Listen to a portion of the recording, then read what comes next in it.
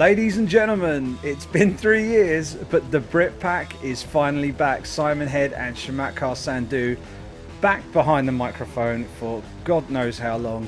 We do know how long. Almost 3 years. Sandhu, it has been a long time, my friend. We are much further apart than we were when we last did this thing. But we're back behind the mics again. Yes, mate. Different countries, different cities, different jobs. More experience in the business, in the sport, in the industry, and I just think that now was the perfect time for both of us, both I guess professionally and personally, to get behind the mic, like you said, relaunch the podcast. I'm sure we can get into that in a bit in terms of why now is the right time. But the main thing is we can now be consistent and deliver this show. Like we wanted to a few years ago, but it wasn't possible for various reasons. But we can deliver this show weekly to our listeners, and so on this kind of second attempt at the show, I think we can safely promise everyone that we won't be going away anytime soon this time round. No, we didn't quite make it a year first time round, but circumstances largely out of our control kind of forced us to go to sort of look after other priorities, but we are back. We're going to try and bring you a similar kind of thing that we brought you originally, but with a few more bells and whistles on it as we get a little bit further along the line. Before we get started, must tell you where we live. We live at thebritpack.substack.com. That is our website. Go there. We would love you to subscribe to the show. Get yourself on our list, the list. Little reference to Chris Jericho there. Get yourself on the list and be a part of everything we're doing at the Brit Pack. We'd love you to become a subscriber through that. There are the old-fashioned ways of doing it as well. We are already live on Apple Podcasts, Spotify, Google Play Music, Stitcher, and a host of other podcasting platforms. But it would be great if you could get yourself on the list. It means we can talk directly to you in between shows and maybe even get you guys involved as we go along. But it has been a while, Sandhu. It's been almost 3 years. We did 47 shows on our first run. We'll call that the practice run. And now we're back in the saddle again. It's been a while. Give us your potted history. What's been going on with you over the last few years? I mean, you've moved to the other side of the planet for a start. That's quite a major thing to be doing. Yeah, well, that was always in the works. Even I guess when we were on the Brit Pack prelims, the first round of shows, I think I was dropping a few nuggets here and there that the plan to move to Canada, to move to Toronto, is always the goal for me. And so late 2018, that finally happened. I'm now a permanent resident of Canada, living here in Toronto, Ontario. That was always the goal. My wife's from here. She spent 10 wonderful years with me in the UK, but the goal was always to move to Canada. And so, I've been living here for 18 months. Got through a few winters, which takes a little getting used to, not going to lie. But I tell you what, I don't miss staying up until 5, 6 o'clock in the morning watching a UFC card. The time zone, the East Coast time zone, is fantastic in terms of fight cards kind of ending around, midnight, 1-ish at the latest. That's great. I know all of the listeners in the UK and perhaps Ireland are not going to sympathise with me on that whatsoever. Nor me. I'm sure your heart doesn't bleed for me there. But yeah, it's been great. And to be honest with you, I'm just kind of really settled in now. I think the first year, if anyone listening has done like a major move, even if it's from up and down a country, or definitely in terms of moving to a different country, getting used to a whole host of different bits and pieces, the admin side of things, banks and healthcare system, and just how you get about. Took a solid year to get used to it, but I'm nicely settled in now. So personally, that's where I'm at right now. Professionally, went through a whole host of changes. I think the last time we done the show, I was working a full-time job still and contributing part-time to MMA Junkie, and then things really kind of kicked off for me in, I'd say, early 2018. I joined ESPN, and it was great to actually contribute to the worldwide leader. This was way before kind of the UFC had come on into the family, and I think I was like 2 weeks after they had just signed Ariel Helwani, and kind of they were really kind of growing the MMA squad over there. And it's kind of funny because you work so hard to kind of get to a company where you think, right, I've made it, and this is going to finally be my chance to work in the business full time. But lo and behold, my move to Toronto, Canada, caused a lot of red tape while I was working at ESPN, because while I was situated in London, England, I was under the ESPN UK umbrella. They have offices in the UK. They have offices in America. They don't have any offices in Canada. So when it came kind of, I guess, to the tax year, which is April of 2019 last year, that's where they tried real hard. I'm not going to lie. They tried super, super hard. The goal was for me to kind of join the social media team over there full time. And I was kind of essentially asked, hey, are you interested in moving to Bristol, Connecticut? Because if so, all this kind of red tape disappears and we can bring you in. So I had to make a very tough decision to say no to that, because the goal was always to move to Toronto, Canada. I don't really want to leave ever again, to be honest. I don't want to move to New York or Vegas or LA or any part of America just for potential professional opportunities. And that's my kind of, I guess, bed to lay in. You know what I mean? That's my choice. You're that's my home decision. Now. You're home now, right? Exactly. Yeah, this is where I'm going to be spending the rest of my days. So that was a tough decision to decline that opportunity. But at the same time, I got another opportunity, and that was to work for the PFL, the Professional Fighters League, and be a part of that social media team. So that was an interesting decision to make, because then I was kind of saying goodbye to a career of journalism and then going to work for a promotion. And the good thing about that situation was, hey, I could work remotely from Toronto, Canada. It's full time, and it's still in the sport, in the business, in the industry that I love so much. So that opportunity kind of fell into my lap at the perfect time as I was kind of transitioning out of the ESPN situation. And so, I spent basically a full year at the PFL. Had a great time, working there, and made some great friends, some fantastic colleagues who had a wealth of experience, who kind of raised my game, and I felt like I brought a lot to the table there as well. And then again, out of the blue, another opportunity came about. BT Sport were talking to me for a few months at the start of the year, and I guess for most folks listening who are just kind of the MMA hardcores, you kind of know that BT Sport has been the home of the UFC for many, many years now. But in addition to that, as of January 1st, 2020, it was also the home of World Wrestling Entertainment, the WWE. And so with that comes Monday Night Raw, Wednesday night NXT, Friday night SmackDown, and then the odd pay-per-view on Sundays.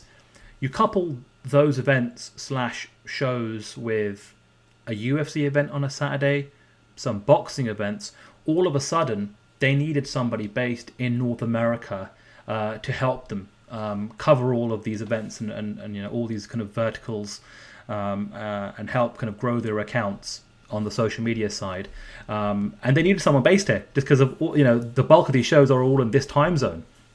And so again, I've kind of come full circle. I still wouldn't classify myself as a journalist. I'm definitely not that anymore. And I wouldn't even classify myself as a part of the MMA media. I know what hat I wear. I work for a broadcast partner.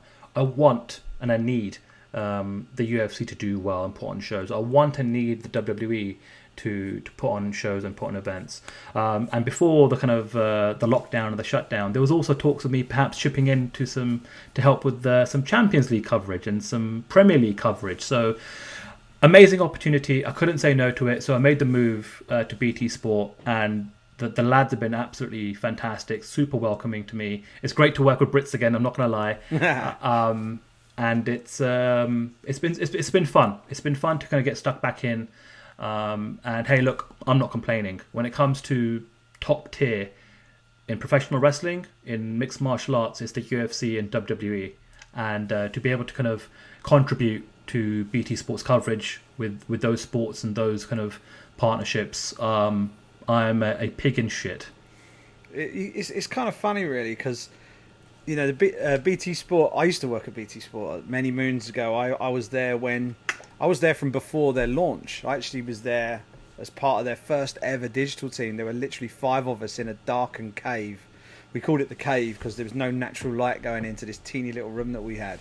And I don't think there are that many of the originals left. I think there's maybe 2, maybe 3 of the original team left. And Mike Norris is like I think he's the director of digital, or the creative director of digital now at BT Sport. I worked alongside him. He was one of the originals with me when we first started. So it's kind of cool that, even though I'm not working for BT Sport anymore, I've still got a guy in the camp. You're back in there now, albeit remotely, but it sounds like everything's come up roses for you, and I'm dead chuffed for you, mate. I mean, ultimately that's always the goal, isn't it? It's to work full time in the business, is to get that opportunity. Those opportunities are few and far between, especially more so if you're a Brit, and especially more so if you're not based in one of the 3 major hotspots, which is New York, Las Vegas, or LA. Those are just the facts, I'm sure you get a lot of journalism students that hit you up and asking for advice and bits and pieces. And one of the pieces of advice I always give is if you are able to, there's not to say it's going to guarantee you a gig, but if you are able to early on to move to one of those hotspots, it's definitely going to improve your chances. Look at our friend Oscar Willis, who works for the Mac Life. He made that decision early on to relocate to Las Vegas. And he's got a fantastic gig. He's in the fight capital of the world, and he's doing great for himself. But yeah, so far so good. Obviously, we're living in a world now where there aren't, any sports basically apart from the WWE that's continuing to put on shows. So although the first few months of working for BT Sport have been fantastic, this COVID-19 situation has definitely put a spanner in the works, as it has done for a lot of people. However, that being said, that's my update, Simon.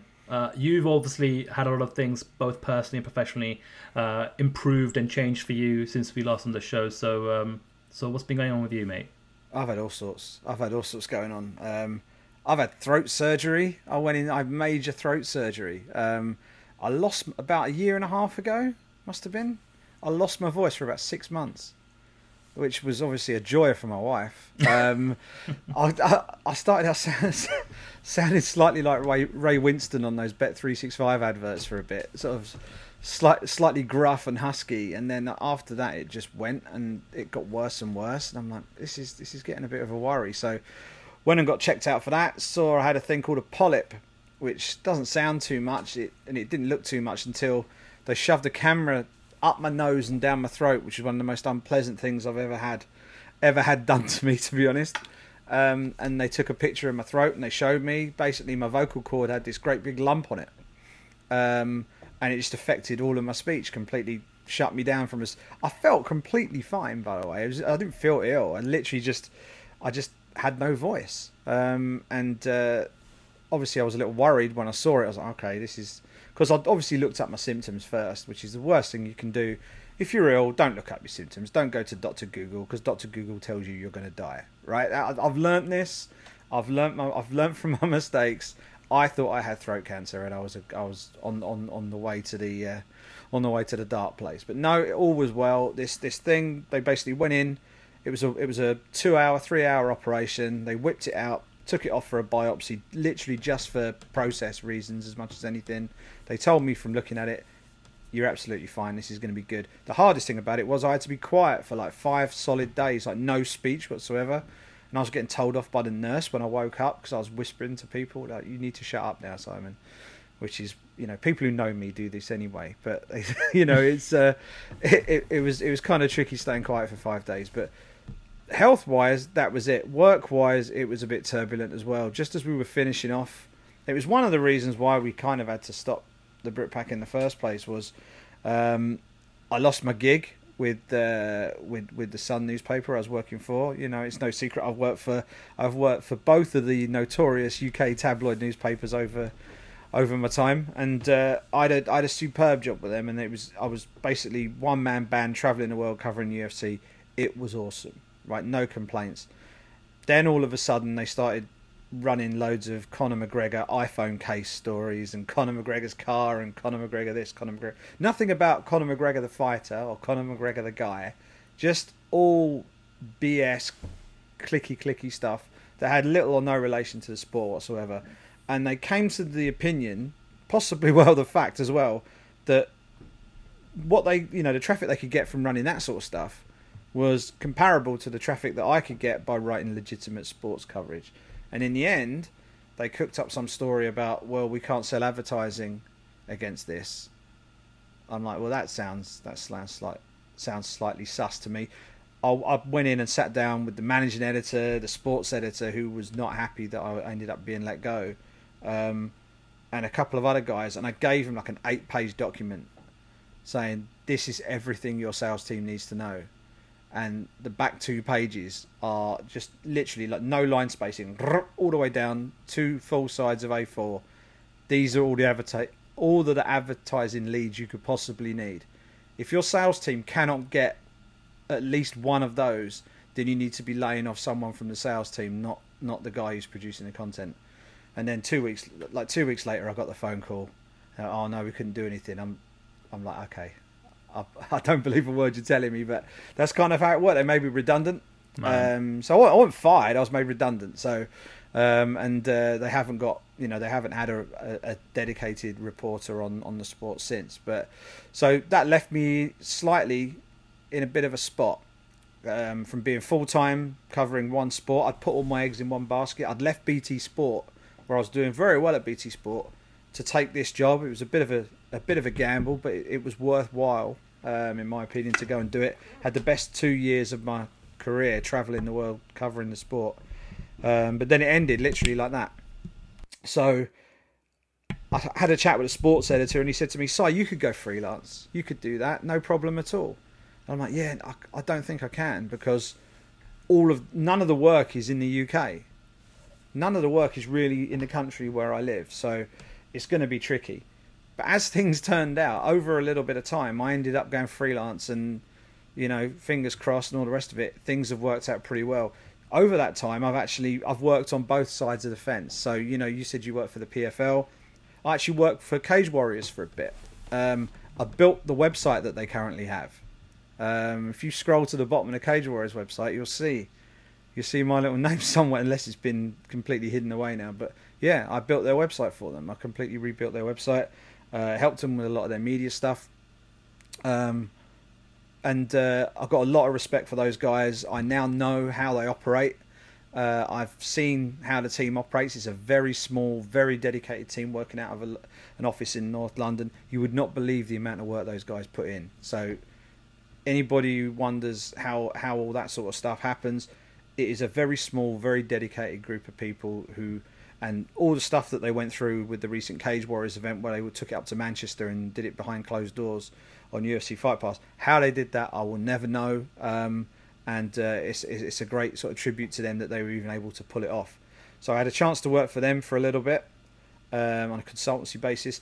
Then I managed to get a job with another promoter, One Championship over in Asia. I was doing a lot of stuff for them, a lot of writing. I was writing all their fight reports for them, all the main events that they did for best part of a year and a half, almost 2 years, I reckon.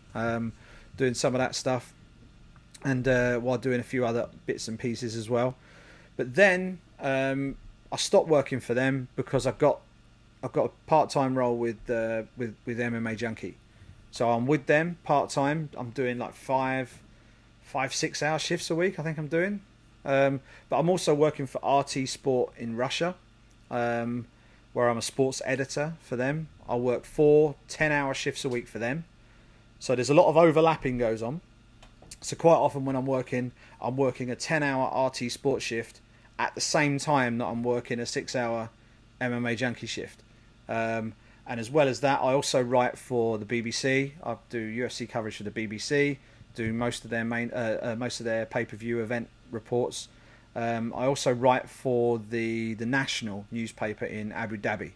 and I do a little bit of stuff for Paddy Power on the side. That's kind of slowed down a little bit, especially now where there's no sport going on.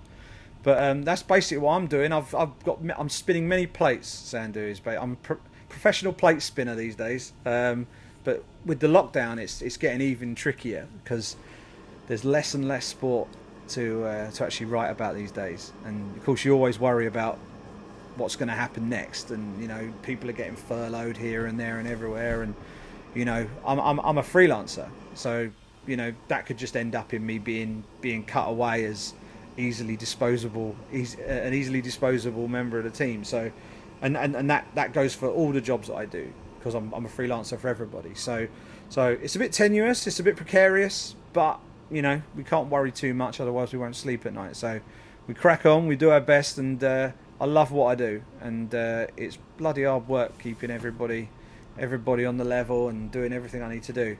But hey, I wouldn't swap it for the world, you know. Tell a lie, I'd swap it for a full-time singular job in MMA that paid everything. That I would swap it for. But other than that, I've got no complaints. I'm a happy man. At the end of the day, I think we're both in a situation where we see the kind of glass half full rather than half empty. You know, we're very privileged and lucky to even be in the situation that we're currently both in. But hopefully, kind of our career trajectories, our experiences and our stories can help some younger folk who want to get into the business, want to get into covering MMA, whether it's a member of the media, whether it's to work for a promotion, whatever you want to do. You know, I think one thing that's been great about this show in the past, we've been very open about our status and our current situation. We don't try and kind of blag it, so to speak. But you know, we have talked about the current situation with COVID-19 and coronavirus, and hopefully this show weekly can be an hourly escape for everyone listening, to get away from the news, which can be quite depressing, because that's all anyone's kind of paying attention to at the moment is getting daily updates in terms of how this virus is affecting you, whether it's from a health perspective or economically. And so, you know, our promise to you is, hey, look, we're not going to mention the coronavirus or COVID-19 every single week, every single show, but we'd be remiss if we didn't mention it as it relates to the sport and as it relates specifically to the UFC, who up until perhaps a couple of weeks ago, there was still a little bit of a chance, a little bit of a hope that their pay-per-view event, UFC 249, on April 18th, which would have been this Saturday, was going to go ahead with Khabib versus Tony, and then Tony versus Justin Gaethje, and then essentially what happened was the very top dog, the top boss at Disney, put a call in to Dana White and essentially asked him to stand down. So as things currently stand, there are no UFC events to look forward to. Dana White's talking about securing a fight island to perhaps potentially host events down the road, and we'll see what happens there. But I guess to open off this portion of the show, Simon, and to kind of have a bit of a conversation and discussion about it. It's not an ideal situation for anyone involved, is it really? I mean, if you think about it, it's like, look, fighters aren't really getting paid because they don't get to fight. There's a knock-on effect for people that work in the media. A lot of people I know getting furloughed or laid off. No events means no coverage, no live on-site coverage, which basically trickles down to, hey, we can interview all the fighters we want to, but if there isn't a fight to look forward to, if there's not an event to promote and get excited about, it's kind of all for nothing. It doesn't gonna get your juices flowing. So it's very tricky to navigate those waters. And I feel for everyone in the media who are literally going into the box of gimmicks and trying to do what they can, to keep churning out that content, to keep their bosses happy, and hopefully they can continue to survive during the kind of down period. That's just the media. Obviously, the fans aren't happy. Fans want a bit of escape. They want some entertainment, and looking forward to fights definitely give them that. Without that, there's not much to look forward to on that front either. So ultimately, all those things, while unfortunate, doesn't take away from the fact that ultimately this is the right thing, in my personal opinion. I didn't go crazy on social media every single day by kind of bashing anyone's decision, whether it was the UFC or Cage Warriors or Bellator or whoever the case may be, to continue holding events. Very, very early on in the kind of process of news leaking out about how the coronavirus could affect the world, from the reading that I had done, I just came to the conclusion and the opinion that all sporting events should be shut down for the health and well-being of everyone, let alone the knock-on effect it could have on hospitals and professional healthcare people, and just the overall healthcare system in general. And it all kind of kicked off with the NBA, and then one by one, every single sporting league around the world kind of shut down, shut their doors. So ultimately, it's the right move. It's the right decision, I think, not to hold events until it's safe to do so. But again, that doesn't take away from the fact that I'm personally affected. Simon, I'm sure you're personally affected. Everyone's being affected in terms of income and employment and things of that nature. But that's the status. That is the latest on the UFC. How have you, I guess, digested what's happened over the last 4 or 6 weeks? And I guess, what's your take on everything, Si? Yeah, it's really hard. I mean, the number one most important thing is people's health, and the reason why everything's being shut down is to try and stem the spread of this virus, right? So people saying that everything should be shut down, that is a very catch-all, straightforward approach to make, and it is, if it's adhered to, it's going to be relatively effective. Now, it is impossible for everything to continue on. The world cannot carry on if everybody stops. Certain things need to carry on. You hear this term bandied around in the media, essential. The word essential is being used. People were allowed to travel for essential purposes and all the rest of it. And even, it's almost laughable, really. But the WWE in Florida has now been declared an essential business. Now, I don't know what kind of argument you can make for that. If you're a wrestling fan, happy days, right? You're gonna get some wrestling content, and provided that it's all done safely, then that's great. And it might also be a little chink in, a chink of light, a little cracked open door for someone like the UFC. They can see what the WWE are doing in Florida. Maybe that can be extended out to the UFC. Who knows? That's certainly going to be one to watch in the days and weeks to come.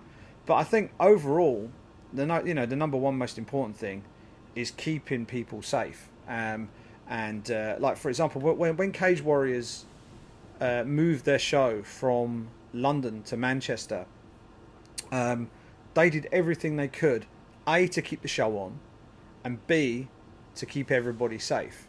And that balance is really hard to strike, because that's you're controlling the controllables to a point, but what happens if someone gets badly hurt in a fight and has to go to the hospital?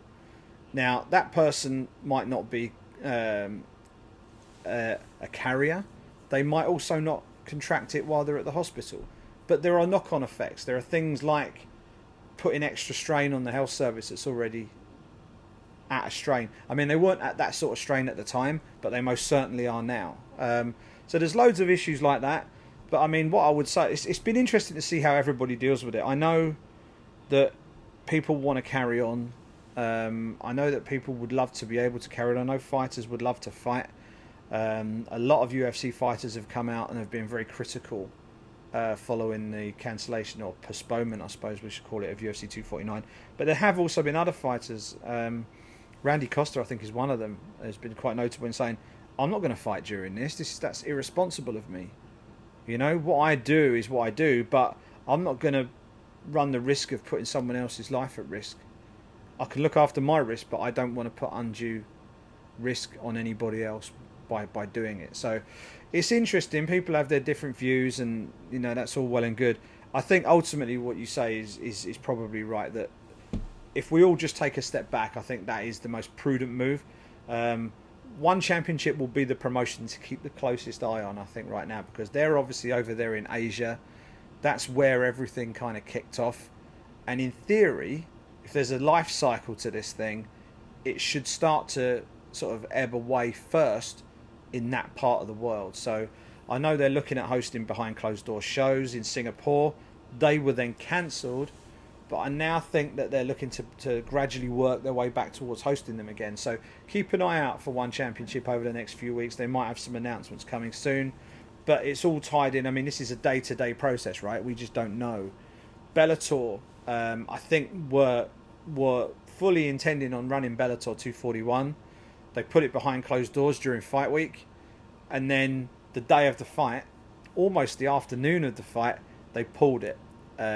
Because just the sheer escalation of what had happened, literally over the course of 24 hours, had led them to think, okay, this is definitely not in our best interest to do this. We're gonna take the hit. We're gonna basically cut and run. And I think that was the sensible thing to do.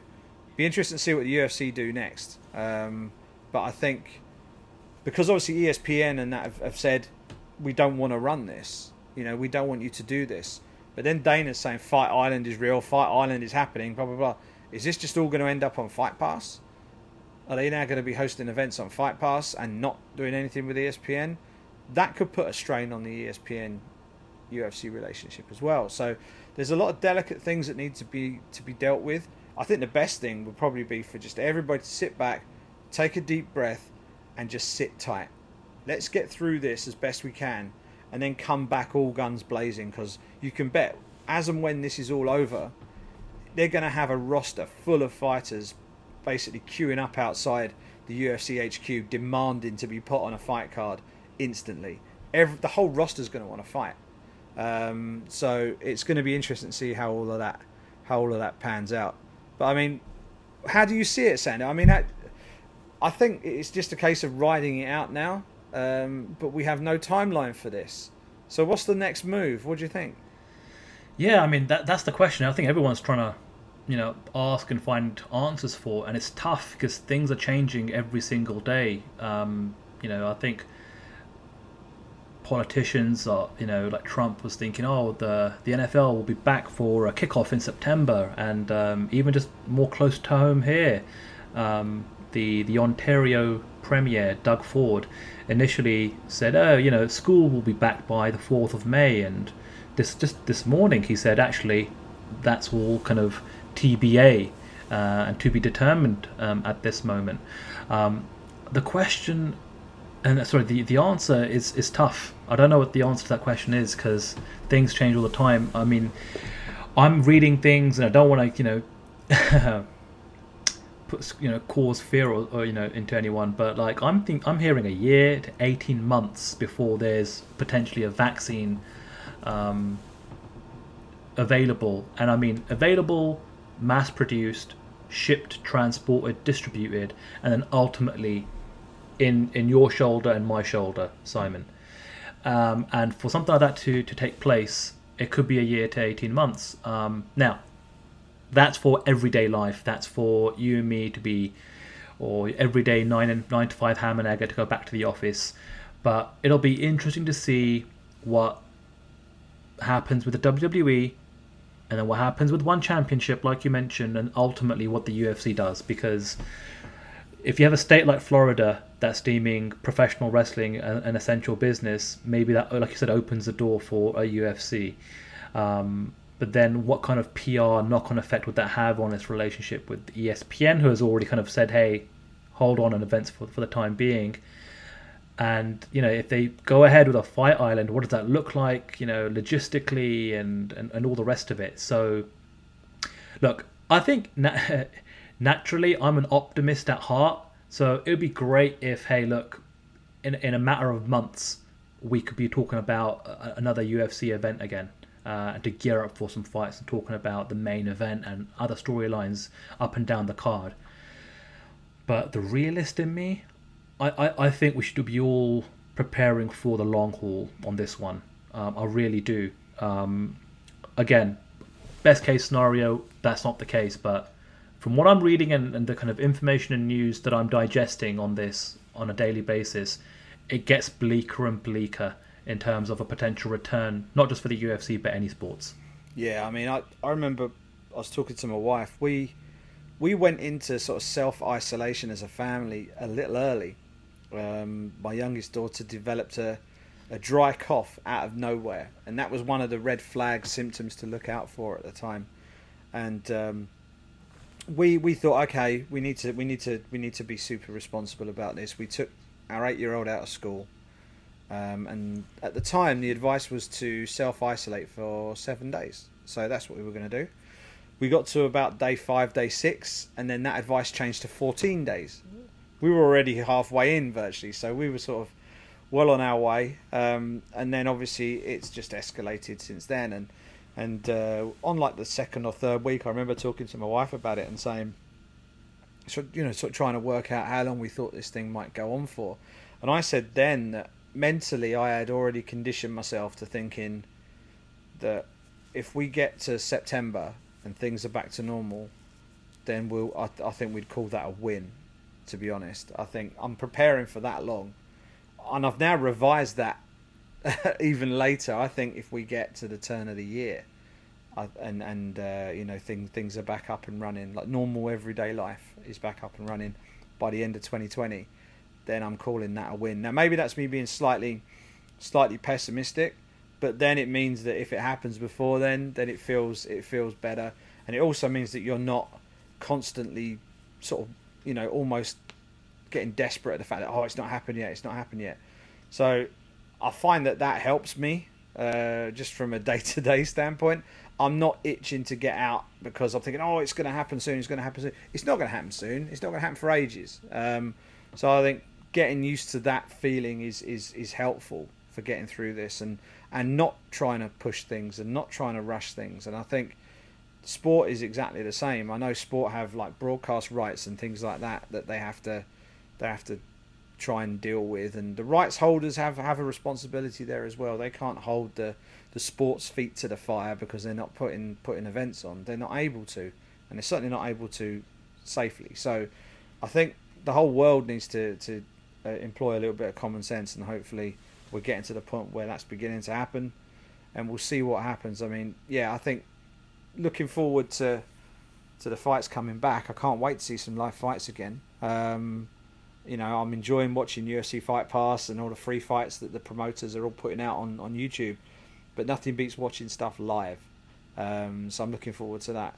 But what I did want to ask you, obviously, predominantly we're going to talk MMA on this podcast, but we have to talk WWE as well.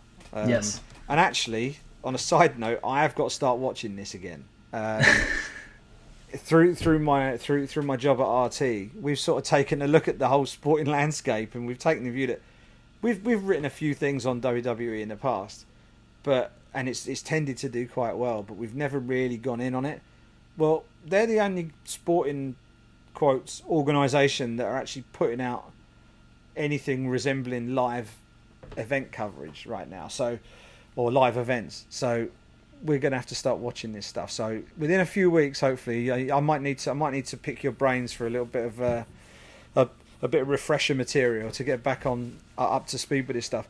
But the whole Florida thing, what's your take on this? Because there are certain sports that I think it can work for, and I think wrestling might be one of them. Like, you can incubate people within a certain space. Like I know, like they've got their training center down there in Florida, and if people are able to stay there, I don't know how big it is. I don't know what kind of facilities they have. If they've got almost like some sort of like halls of residence and stuff down there, where the people where the fighters can actually live, train, and almost be incubated themselves, then that becomes viable. Like Major League Baseball were talking about kicking around an idea about basically block booking out a load of hotels in Arizona and shipping over all of the major franchises, and having them all basically living in these hotels for an extended period of time, and hosting events at one stadium in Arizona, and literally just ship the players in, play the game, ship them out, ship another lot of players in, play the game, ship them out, and they can then fulfill their fixtures. And the players, you just keep them holed up in a hotel. You can kind of do that. MMA, I think that's almost impossible to do. because of the nature of preparation involved, and the fact that the sheer amount of medical attention that these guys need afterwards. WWE, where the environment is a little more controlled, yeah, injuries happen, but it's a little more controlled. Do you think that's feasible for them to, forget the whole essential business thing, because that's clearly bollocks, right? But I mean, other than like, the actual idea of incubating them and just being able to run the business, run NXT, Raw, SmackDown, or whatever it is they're shooting, the sort of episodic week-to-week content, and keeping everybody relatively safe. Is that feasible? Well, it's interesting because up until last night, everything that they'd put on, including WrestleMania, was all pre-produced and kind of shot and taped like weeks and weeks ago. So that was already in the bank, right? I was on shift last night for Monday Night Raw, actually, and that was the first live and legitimately live Monday Night Raw in quite some time. And to your point, like, the danger with perhaps MMA fights is someone could get cut, could have a broken bone, a number of different lacerations and injuries that would warrant them to perhaps go to a local medical facility. And that's where you're kind of having a moral and ethical debate where, in terms of, are they putting a strain on a facility that perhaps that bed could serve a COVID-19 patient, for example. With professional wrestling and WWE, very, very rarely is something going to happen. And they could even take extra precautions in terms of their performances, where they can protect each other even more so in terms of specific spots. Yeah. But for the most part, they're doing something where they're protecting each other. So you're not going to get any severe injuries that's going to warrant an immediate rush to the hospital. But the whole essential business stuff, yeah, that's all BS in my opinion. I feel like in Florida, especially where they've got a bulk of their athletes and superstars, their kind of performers are all with them, right? In-house. And the fact that the governor's kind of given them the thumbs up to kind of continue for the time being. Again, it all comes down to a moral and ethics question, doesn't it, Si, for the most part. And the thing is, I feel like it's all about the what ifs. It's all about the what ifs. Could they incubate everyone? Probably. Should they, though? That's the question. It's not about what can they do, what could they do. It's what should they do. And I think that's the kind of debate everyone, from fans to media to people are discussing. Look, I'm not going to lie. I'm not complaining that there's WWE shows. It means I've got my gig and I've got shifts and I've got work, which means I get paid. And again, but would I be, frustrated or angry if the WWE shut down tomorrow? No, because ultimately I think for humanity's sake, it's the right thing to do, right? But it's so tricky, and it's so hard to kind of have these conversations and kind of talk about what the right thing to do is when you don't have all of the information about what can be possible. Yeah, it's tricky. And one thing I did want to mention, and it's been like social media, Twitter in particular, has been a pretty poisonous place over the last week or so since 249 got shut down. The media's taken a bit of a kick in. We've had managers come in at the media. Obviously, we've had obviously Dana has had some pointed comments about certain elements of the media. One thing I just wanted to put on the record on here is, I think while there are some people out there who you may think are out there to try and point score, and in some cases I wouldn't necessarily disagree with that. I think there might be one or two who are, but most media who actually cover the sport week to week, when I say cover the sport, I mean cover the sport, the actual nuts and bolts, results, fighters, events, week to week. I think if you did a straw poll of most of the media, most of them, I think, would probably agree that the sensible thing would be for things to shut down for a while. Now, what would also be fair is that those exact same people would also freely admit that they are, by saying that, saying so in the full knowledge that it may have a direct and negative impact on their own jobs, livelihoods and careers. And that hasn't been said enough, right? It's very easy to turn around and slam the media for, oh, how dare you criticise Dana White for this, or how dare you criticise this or that, or whatever.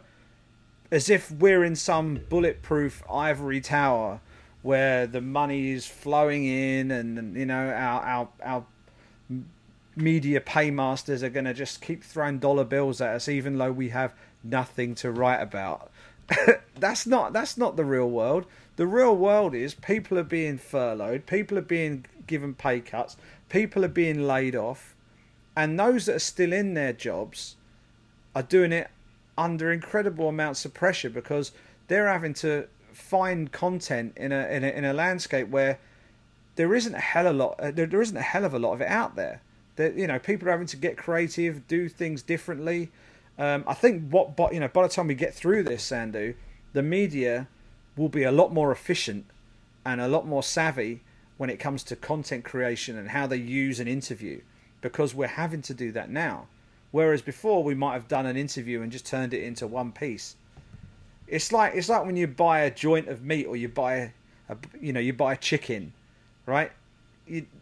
There's different ways of using it, right? You can just slap it in the oven and make a roast dinner with it, or you can portion it up. You can take bits off and say, right, we're going to use that for this and this for that, and make it make it last longer into the week. That's basically what we're doing here, right? We're doing exactly the same. We're making the interviews work harder for us. We're finding different ways of doing them, ways that are more engaging, hopefully. And we're having to be a bit more creative in the way we do the interviews as well, because it's not just the usual, how's your training going? Talk to me about your next opponent. How did your last fight go? Blah, blah, blah. All of that stuff's out the window because none of that happens right now.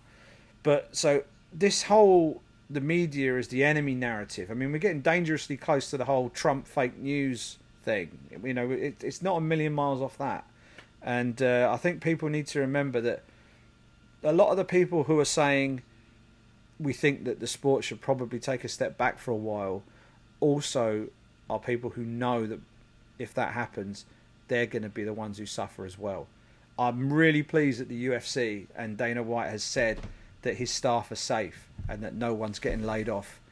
If only we all had the same job security. That's all I'll say. So when it's very easy to turn around and slam the media, you know, calling us all sorts of different things, and sometimes it's justified, right? Sometimes it's justified. People write dumb stuff sometimes, or ill-informed stuff, or people make errors in what they do. Everybody's human. But what I would say is people are just trying to be responsible as best they can, and when they're writing opinions, it's an opinion. And in many ways it's like turkeys voting for Christmas, I know that. But that's what it is. You know, people are being honest, and it isn't an agenda to piss off the UFC or piss off Dana White, because at the end of the day, MMA without the UFC is a far more barren landscape than it is with it, and without that, everybody suffers. You know, a rising tide lifts all ships and all that, and nobody would love things to get back to normal more than the likes of myself, who have to write about the sport day to day. So I just wanted to put that one out there without going on to too much of a rant. It's very easy to knock the media, and I think a few people have been going sort of coming at it from the wrong angle. But that's just a little side take. Well, look, that's Twitter for you at the end of the day. You know, it can be a really negative place sometimes, and I think you've got to choose your battles, or pick your battles rather. And look, I feel for a lot of my friends and colleagues that are working in the MMA media, because some of them have been furloughed, some of them have been laid off. On the flip side, though, I'm proud to see some members of the media pick up some new skills. You know, perhaps they weren't, creating content they are now a month ago. You know, so it's kind of pushing everyone to be a little bit more creative, like you said, but also to level up all their skills, so that when, you know, and I have absolutely no doubt about this, when things get back to normal, everyone's going to be better. Yep. Everyone's going to be so much better at their job. They're going to have a lot more value to add to the organizations and the outlets they currently work for. You know, every cloud at the end of the day has a silver lining, Si. Fingers crossed, mate. Fingers crossed. But as things are right now, we are in lockdown, Mr. Sandu, and Yes. this is just the world we live in. Everybody has to deal with it. I mean, we're trying to homeschool. We're trying to referee between two crazy kids. We've got a 2-year-old who is absolutely nuts and charging around like a little drunk person whenever she has sugar. We've got an 8-year-old who's autistic, who poses her own challenges, and we're also having to homeschool her as well. The stuff that the school have given us is, without too fine a point on it, terrible. So my wife, who is an absolute legend, is a former teacher. She's basically leveling everything up and is teaching like levels above what they're giving us to teach. So she's doing a grand job with that. But as well as doing the actual job stuff, which we still have to do, we've also got to prevent ourselves from going absolutely stir crazy, cabin fever, because we can't go anywhere. We can walk around the block for a bit of exercise maybe, but that's about it. So I mean, what are you doing to pass the time? It's a tricky one. I mean, I'm not talking necessarily MMA, or if there's MMA stuff in there, chuck it in. But I mean, what are you doing? What can you recommend that maybe I'm not doing? And I'll throw a few your way as well. Or also for those who are listening back out there. I'm lucky in the fact that I've been working from home now for over 3 years. That being said, though, it's one thing to choose to stay at home. It's another thing to be forced to stay at home. Tell me about it. So far, I've been lucky in terms of having work, especially with all of these WWE shows. So we'll see how long that kind of lasts in any case. But hey, look, I can't go to my local gym. I don't have any, weights or any machinery at home, and I wasn't really interested in making that kind of investment anyway, nor do I even have the space to build a home gym. So I have been kind of going for a daily walk, or I won't say daily, maybe 4 or 5 times a week. I'm doing about 10k. And it's interesting because I noticed something that John Kavanagh said on Twitter, which I actually wasn't even aware of. I think everyone's running. Everyone's trying to get a daily run in, like 4, 5, 6k, which is absolutely fine. Hey, look, if that's what you enjoy to do, and that's keeping you healthy, that's great. But apparently, if you walk instead of run, it increases the chances of white blood cell production, which actually helps your immune system. And I thought that was an interesting bit of information from John Kavanagh, and he himself has switched it up, and instead of running, he's doing a daily 5, 6k walk himself. So again, I don't know if that's going to help anyone. Anyone that's like, oh, I don't want to run, but hey, you know what? If you just walk for an hour, and look, my walks last about 90 minutes. I'm listening to a podcast, and so I'm trying to get that in every single day. Apart from that, it's podcasts, it's movies, TV shows. I've actually just started to play poker again. Something that perhaps a lot of people don't know about me is I used to run a poker business way back in the day. And I was pretty good at playing poker myself. And over the years, I just haven't had time to kind of play on a regular basis. So starting to play some online poker again. So far, so good. Doing pretty decent, not going to lie. And it's fun. It keeps the old brain kind of ticking along, and keeps training my mental ability to kind of read players and other bits and pieces, and strategy and math and probability and all that kind of good stuff. So that's been a lot of fun. But yeah, look, if you want a few TV show recommendations, I love Westworld. That's a new show. It's in its 3rd season right now. I'd recommend that. And if you want a classic throwback show that's already completed in the can that you can binge watch, put on The Sopranos. If fans and folks haven't seen a show like The Sopranos, that's a great one. That's one of the greatest TV shows of all time. But essentially, it's poker. It's my daily walk. It's so far working for BT Sport here and there, doing a little bit of cooking here and there as well, and yeah. And now I've got the Brit Pack. It rolled into my weekly schedule every Tuesday, so it's so far so good. It's funny. It's funny how we like these teeny little crossovers that happen. I was part of the team that launched Ladbrokes Poker years ago. No way. Yeah, I joined. I worked at Ladbrokes.com. Well, I worked at Ladbrokes before Ladbrokes.com existed. I was part of the team that launched Ladbrokes.com. I was one of two content managers for Ladbrokes.com at the time. And as part of that, we launched Ladbrokes Poker. We had the contract for Playboy at the time. Lovely. I went in the 2002 World Cup. We had a 2002 World Cup final party, and the Playmate of the Year, Daleen Curtis, I think her name was, came and did a special appearance. I spent about 45 minutes explaining the game of football to her, which obviously she was enthralled by that. But yeah, and we launched Ladbrokes Poker. So I used to play a bit of poker. I used to write for a gambling magazine as well, way back when. So I don't mind a bit of poker. Daniel Negreanu was always my favourite poker player. Any poker Canadian fans out there? Yes. Yeah. Daniel Kid Poker. Daniel Negreanu. He always used to make me laugh. I like him. But yes, so I don't play any poker anymore. Maybe I should start again, but then I'll probably develop a gambling problem, and that'd be the end of me.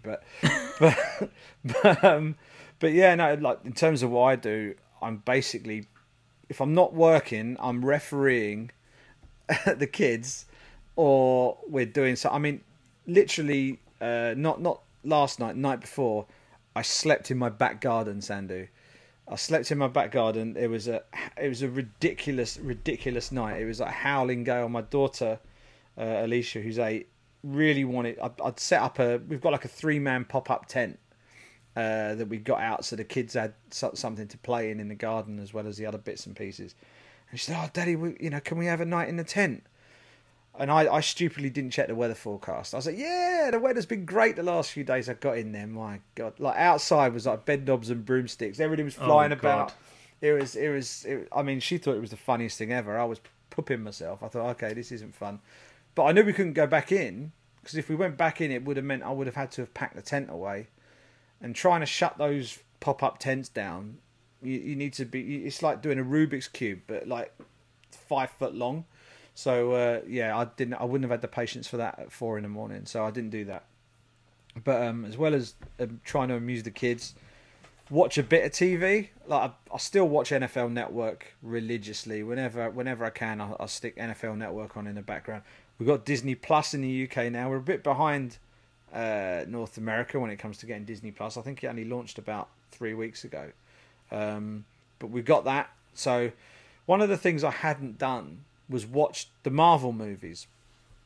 No way. Yeah, no, I went to my brother's wedding in Thailand last year, and on the flight back, I saw the 4 Avengers movies were all on there.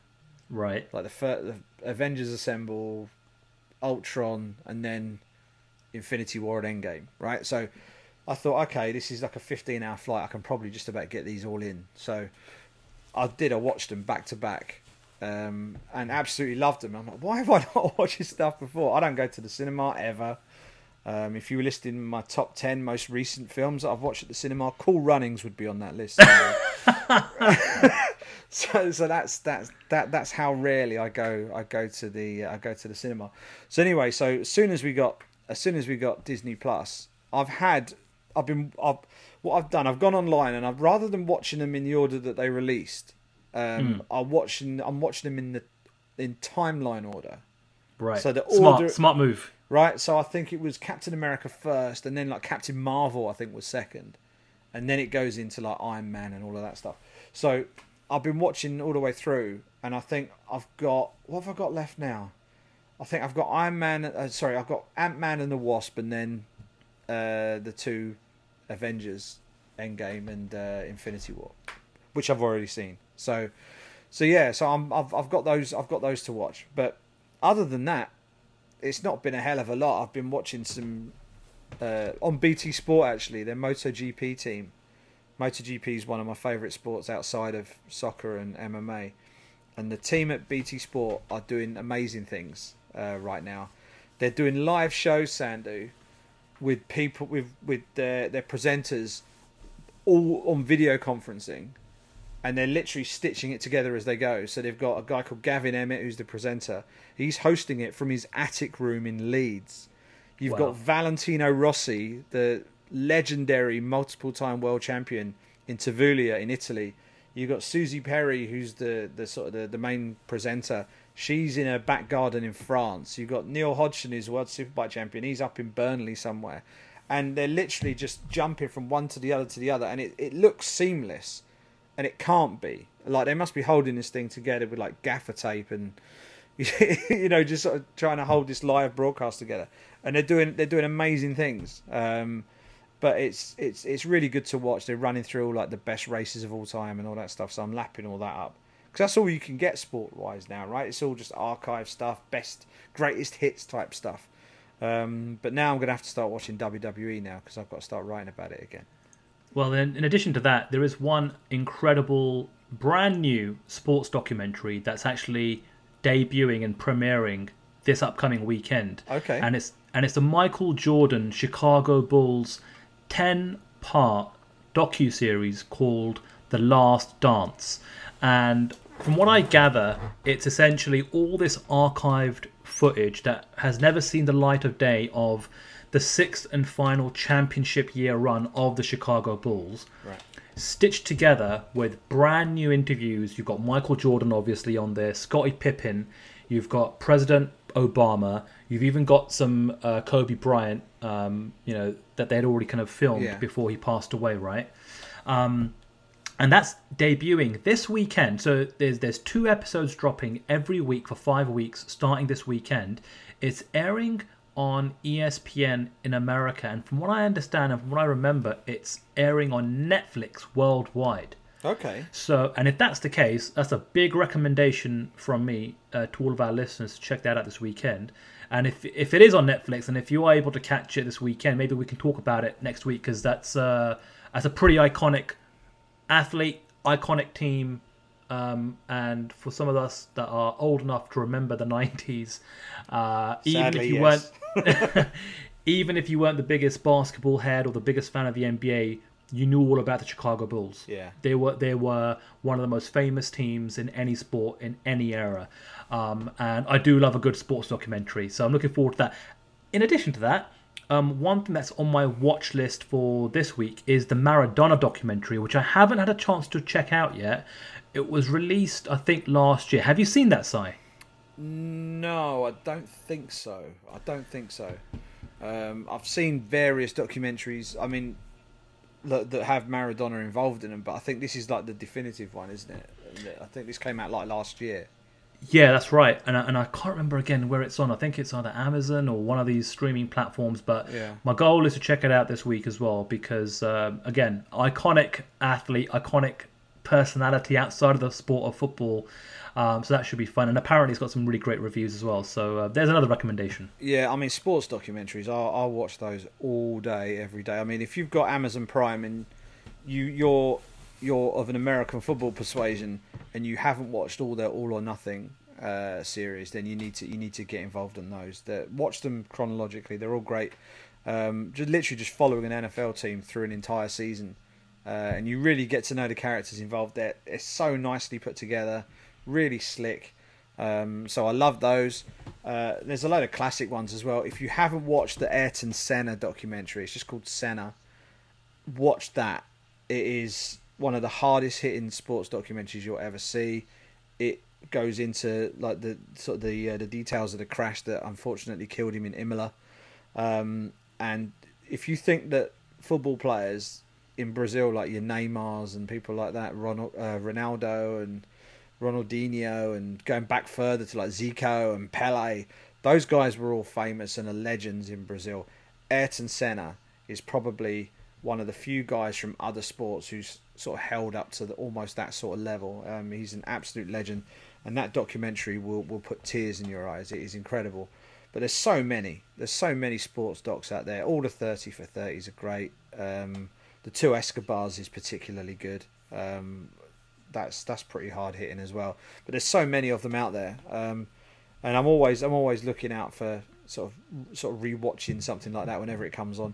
BT over here, BT Sport, have loads of those because they actually carry ESPN content. They've got a BT Sport ESPN channel in the UK. So BT Sport produce their own documentaries, sports documentaries as well.